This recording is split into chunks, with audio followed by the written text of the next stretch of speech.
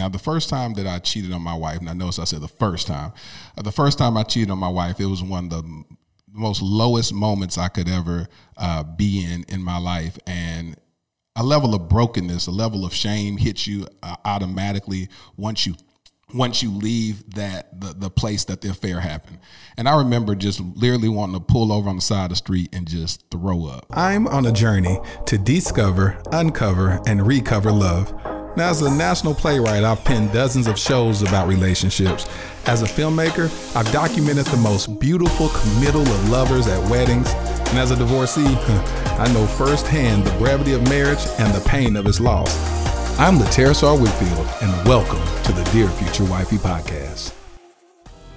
Welcome to the Dear Future Wifey Podcast. I'm your host, LaTerrasar Whitfield. Listen, I'm so excited about today's episode. I have a good buddy in studio with us today from one of my favorite shows, and I loved it because it was shot here in Dallas, Texas. He has a master's degree in education and counseling from the hit show Cheaters. Welcome to the Dear Future Wifey Podcast, my homie, Joey Greco. All right, thanks. So, Joey. Yeah. I think what we're going to call this episode, I think we're going to call it To Cheat or Not to Cheat. Okay. That is the question. Man, welcome. How you doing today? Man, I'm good. It's good to see you. Man, what have you been up to? You know, I just bopping around, pushing forward. That's all we can do, especially now. I heard you've been doing your thing in real estate, huh? Yes, and actually, I've done that in the background since forever. 99. Oh, really? So since before the show. And then, obviously I wanted to kind of limit my exposure or limit my access after the show. And so I kept it on the, in the background. Yeah. But, after 2012, when, and you can say it any way you want, but, when it comes right down to it, I didn't continue with the show. Right. I mean, there was nothing acrimonious that went on. It was just show business. Yeah. And that was 2012. I had a place in LA that I was going back and forth. I just stayed out in LA a little bit longer and kept Dallas as my home, but got my license in LA in California. For real estate? For real estate. I ended up spending so much time developing a new business in order to stay in LA because it's just ridiculous. Yeah, that cost of living ain't no joke. That I just went, this is nuts. Why am I doing that? Let me just go home. Everything that you do now in the industry, not everything, but many things in the industry are taped submissions, recorded submissions, which you can do from anywhere. Definitely. So ended up coming back home about a couple of years ago and kind of happy. Joey, you remember, I guess it's probably about 10 years ago, we were supposed to go skydiving. What year was that? I don't know, but I have the CD of my skydive, LaTerrace. I bailed out on them. I told Joey, I'm black. We don't just jump out of planes. We don't do that. So I really want to do that, but then I chickened out. But you know what? We can still do it. We can go to iFly. You don't even have to leave the ground. See, I've done that. Okay, so you've done iFly. And I did really, really well on that. So now, I'll tell you the difference, though, is when you're coming down and you're floating. I mean, for me, the fun part was the free fall. Yeah. Once the canopy opened, you realize that you are strapped to the guy with the chute. So at that point, you become the liability. So in case anything goes wrong, he gonna drop you. Yep. He gonna drop so you. As soon as the canopy went up, and he's, he was a nice guy. He was like, hey, you can, I don't know what you call it, drive it. You could fly it or whatever. You take the toggles and you can, and he goes, now look down there. See, that's where we're aiming. That's what we're headed for. Can you see that? And I'm looking, and just like when you see, you look out the plane when you're flying, it just is a bunch of boxes and check marks and green and brown. And I said, no, I don't know what you're pointing to, but he knew exactly. But I made it down. I just wanted to get on the ground as soon as possible. Isn't that like God though? from a high vantage point, he can see where we're supposed to go, and we can't see it. I'm trying not to preach right now, Joey. You know what, though? But that's a great analogy, because let's look at it this way. In addition to that is we can't do it on our own. Come on, talk about it. So we need the support of someone. Connected to you. And how many times do we beat ourselves up over decisions and choices and stuff, and we feel like the liability? Oh, boy, right there. You know, and he's connected to you the whole time. The whole time. So don't worry. Yeah, it's going to be a soft landing. It's going to be a soft landing. Just stay on. Yeah. Don't let go. Yeah. Right? Yeah. See, a lot of people don't know that you're a Christian. You know, what's funny is, I mean, not that this is a funny topic, but when I started with the show and on the show, there's a specific format that they kind of had. And I just went, okay, now this is really, not that it's embarrassing or anything, but when they said, hey, would you be interested in the show? And I said, all right, I'm not familiar with it. Let me take a look. And I saw, they gave me some raw footage to look through. And I just went, ugh.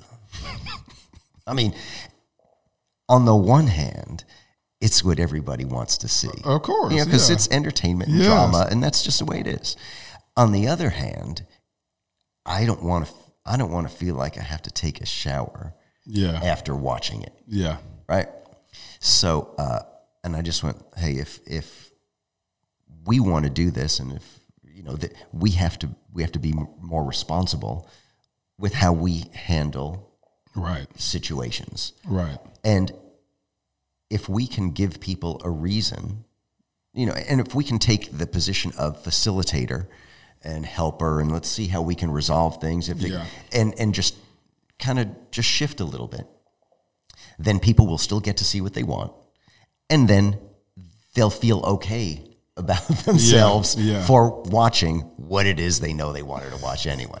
So, but in essence, with that, like a lot of the stuff that I would try and interject, and I don't know if it's surreptitiously or not, but just, you know, because you don't want to be too, and it's funny.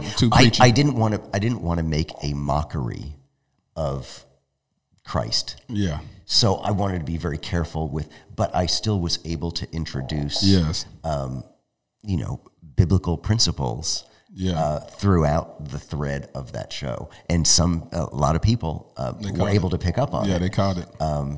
And even if they didn't pick up on it, hopefully those seeds were planted. Got planted. Yeah.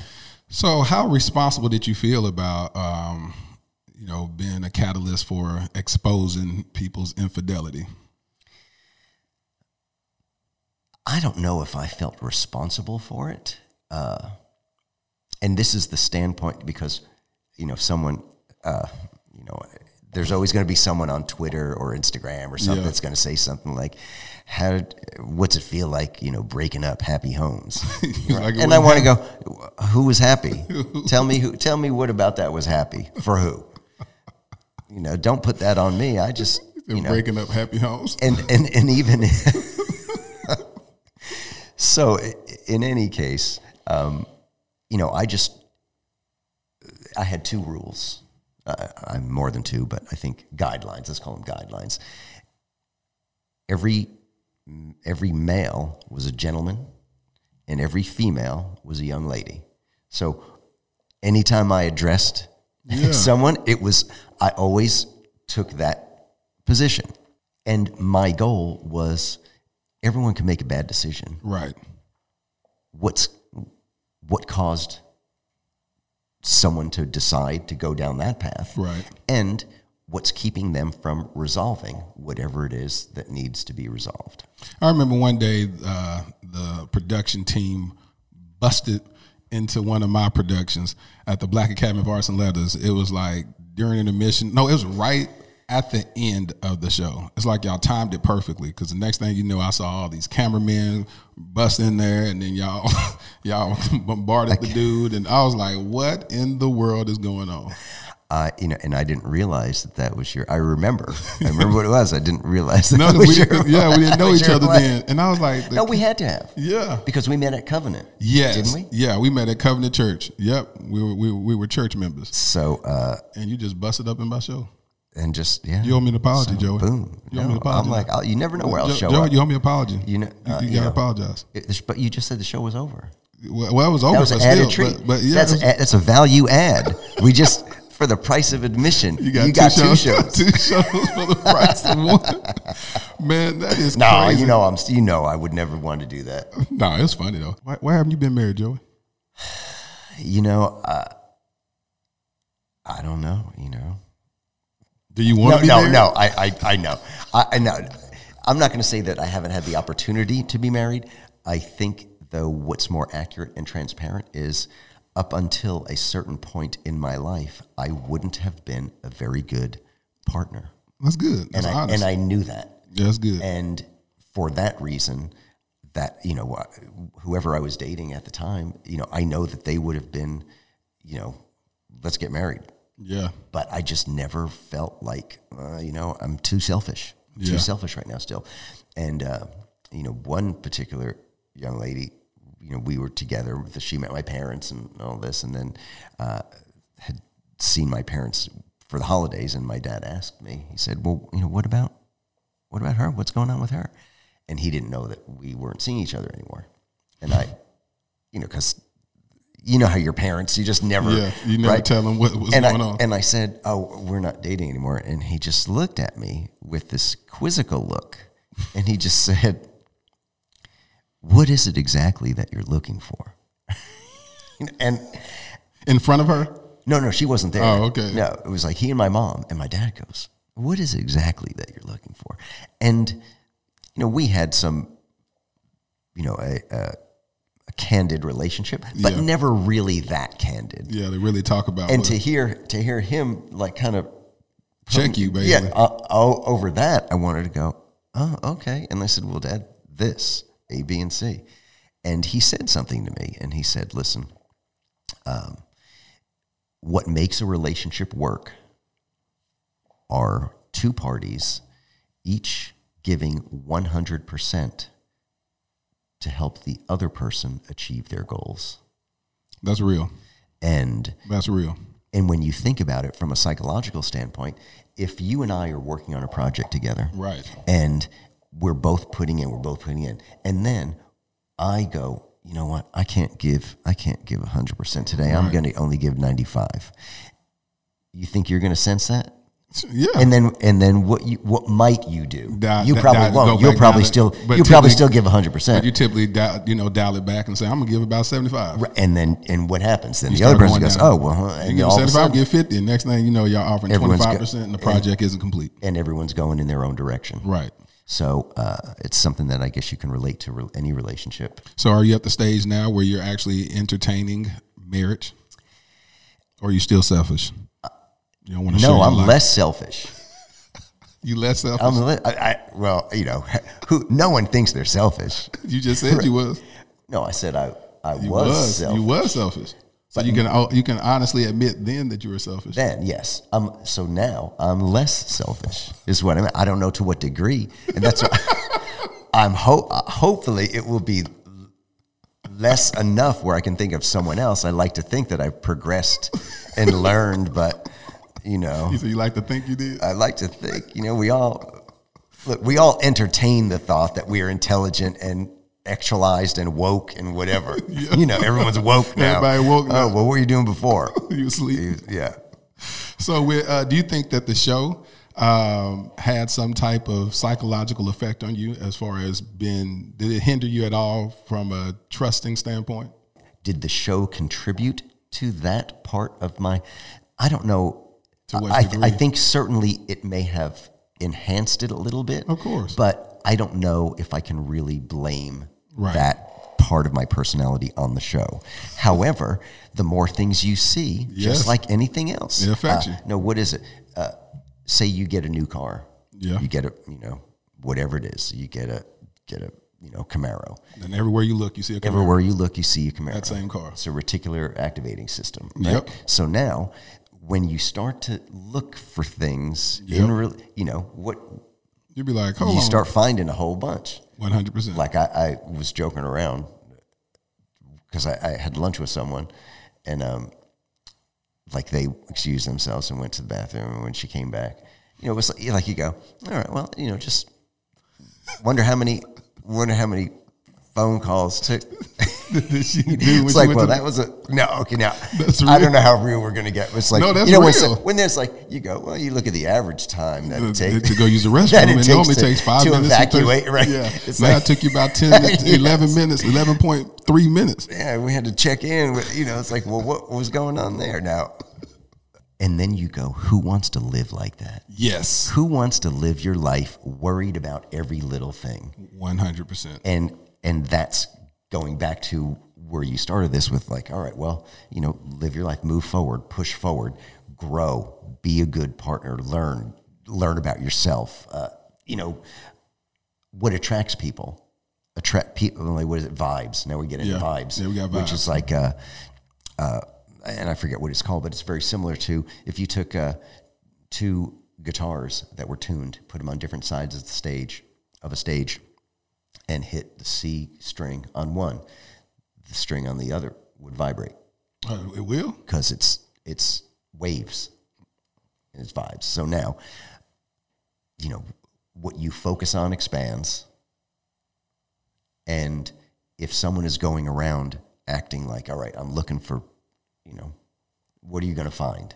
That's what you're going to find. You're going to find everything you're looking for. When you, let your sails fill with air and wind and ride above that, there's an attraction that is natural that happens, and people are attracted to vibe and energy and those things that are positive.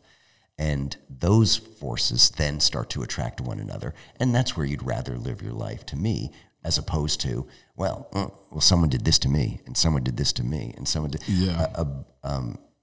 Someone who's hurt will find offense in everything. In everything. It can start off very simply, which is if someone doesn't feel like they're being recognized and acknowledged and appreciated, whatever, then they're walking down the street and, you're at work or whatever, and someone just goes, oh, hey, that's a nice outfit. Yes. You look good today, nice outfit. And just the what that releases, the chemicals that releases, where someone just goes, oh, thank you. And then little by little, it doesn't always work this way, but it's easy to see how it can, because then you start looking for there's that other person down at the coffee station or the lunchroom or whatever. Yep. And then it's, let's, you want to meet, you're here for lunch, let's want to sit down and have lunch. And all of a sudden you're having lunch. And then that becomes a source of encouragement and the endorphins that are released through that interaction start to be refreshing. And then that makes what you're not getting at home magnified. Man, listen, talking about the subject matter of cheating, I would be remiss if I didn't transparently talk about my own affair that I had when I was married. Now, the first time that I cheated on my wife, and I notice I said the first time I cheated on my wife, it was one of the most lowest moments I could ever be in my life. And a level of brokenness, a level of shame hits you automatically once you leave the place that the affair happened. And I remember just literally wanting to pull over on the side of the street and just throw up. And I was so broken. I was so hurt. I was crying. And the crazy thing about it is that once you do it the first time, it makes it easier to do it the second time and the third time and the fourth time. And my wife gave me so much grace going through that. And when we were married, I always wanted to talk about this, and she would never give me the release to do it. She said, "No, I just protect that. I want you to protect this because I don't want to have to field comments and have to answer people's questions and friends calling me, why are you still with him and all that if he did that." And so I respected her for that. And but I would be remiss to have a show talking about cheating, and I don't talk about the effects that it has not only on the person that is on the receiving end of it, your wife or husband or significant other, but even the effects that you have internally. So this is actually a message to my brothers, my sisters out there that are in relationships. Don't try to take the path of infidelity or cheating. It's a lowly path. And you have to rise above it. Whatever situations you're going through in your marriage, it can't be answered by stepping outside of your marriage and bringing someone into the marriage or relationship. You know, I remember my wife told me this, and it made me feel about this big. She said, Lateris, I want to get even with you and cheat on you, but I didn't want to become you. And so that set the standard in my mind to say, you know what? I got to do better in life. I went through counseling. I went through this thing at Covenant Church. It was called CR, Celebrate Recovery. I remember. Man, when I tell you, I remember sitting at church one day and the people were on stage giving their testimonies, and they were doing a big push for CR. Pastor Mike Hayes was, trying to do a call to action to tell people to come join CR. And I was like, there is no way on God's green earth I will ever join a group and be telling my business to these people. It's just not going to happen. That's good for you. That's okay for you. I said, y'all, praise God, y'all did that, but that's not going to be me. And then I remember sitting in that Sunday service and God said, you're going to join. And I said, nah, it's just not going to happen. It's just not going to happen. And a couple of months later, I found myself going to the orientation on that Monday night, and I joined. And when I tell you that transformed my life, because it allowed me to come out of sin always hides. God can't heal what you won't reveal. And so the minute you decide to reveal it, God will heal it. And it was the wisest decision I ever made. It's a program that took about a year to go through, exposing everything in your life, talking about your hurts, habits, and hangups. You go through you go through what they call an inventory, where you begin to write down things all the way from your childhood, basically how to get free and overcome it. And that was the most powerful thing that I ever went through in my life. But my wife, she was a strong woman. And like I said, she operated in such grace and class. And so I admire her for that. And that's how she and I are still friends this very day, because, I was just open. I was open and transparent and shared with her what I was going through. And she just covered me through it. And she watched me go through the restoration process. So one thing that I would say about your show is that I remember watching it and secretly saying, that could be me. I said, what happens if those cameras that busted in my show were turned on me? Mm-hmm. I think it could be any of us. Yeah. I mean, male, female, it doesn't matter. There was someone that did a series, and it dealt with relationships. But how do those, how they start extramarital relationships, and how they start and where someone might be in any relationship. And my question to people that we were dealing with on the show frequently was, when I looked at it, you go, at one point in time, that other person was your life. Yes. That you would have done anything. Somewhere along the road, things, those paths became divergent. Yeah. So what happened? And I remember there was this is quite a while ago, but I dated a girl. We stopped seeing one another, and she wanted to get back together. And I was less interested in getting back together, because every time that I saw her, it was more about her wanting to get back together. So whatever machinations she went through, they were not, to me, they did not come across as genuine. Yeah. And I sensed that. I don't know if it was anything specific that was done, but I just always sensed someone was trying to drag me in a direction. The moment that stopped, and she could have said, you know what, it's never going to happen. Probably never going to get back together. Then she became a person that when we ran into one another, that wasn't heavy and hanging over her head. in my head, and it was a person that I saw that we began to be able to enjoy one another's company. And then I remembered why I was attracted to her in the first place. And we ended up getting back together. And then we broke up again later, but that's another story. That's another story. Oh, man, I enjoyed having you on the podcast today. I always love it. It's always a good time. Give it up for Joey Greco, y'all. It was my pleasure, and as always, it's good to see you, my friend. Oh, man, it was fun. Great having you. Wow.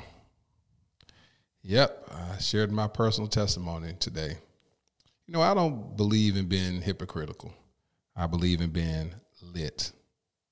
And so today was just a befitting time to actually practice what I preach and allow y'all a little snapshot into my life. Dear future wifey, I've been doing the work. I've unpacked failures from my past, folded them neatly and stored them in my testimony drawer. You see, I didn't discard my failures. I keep them as a reminder of God's healing power. As Paul declared in 2 Corinthians 12:9, I will boast all the more gladly about my weaknesses so that Christ's power may rest on me. I used to be extremely embarrassed by the unfortunate fact I cheated on my ex-wife several times. I was ashamed that I lacked integrity to uphold my marriage vows and honor them as its sacredness. Now, I stand boldly in my truth. I stand boldly only because I've spent many days on my face before the Lord, crying for redemption, begging for his presence, yearning for his forgiving love. I was forgiven.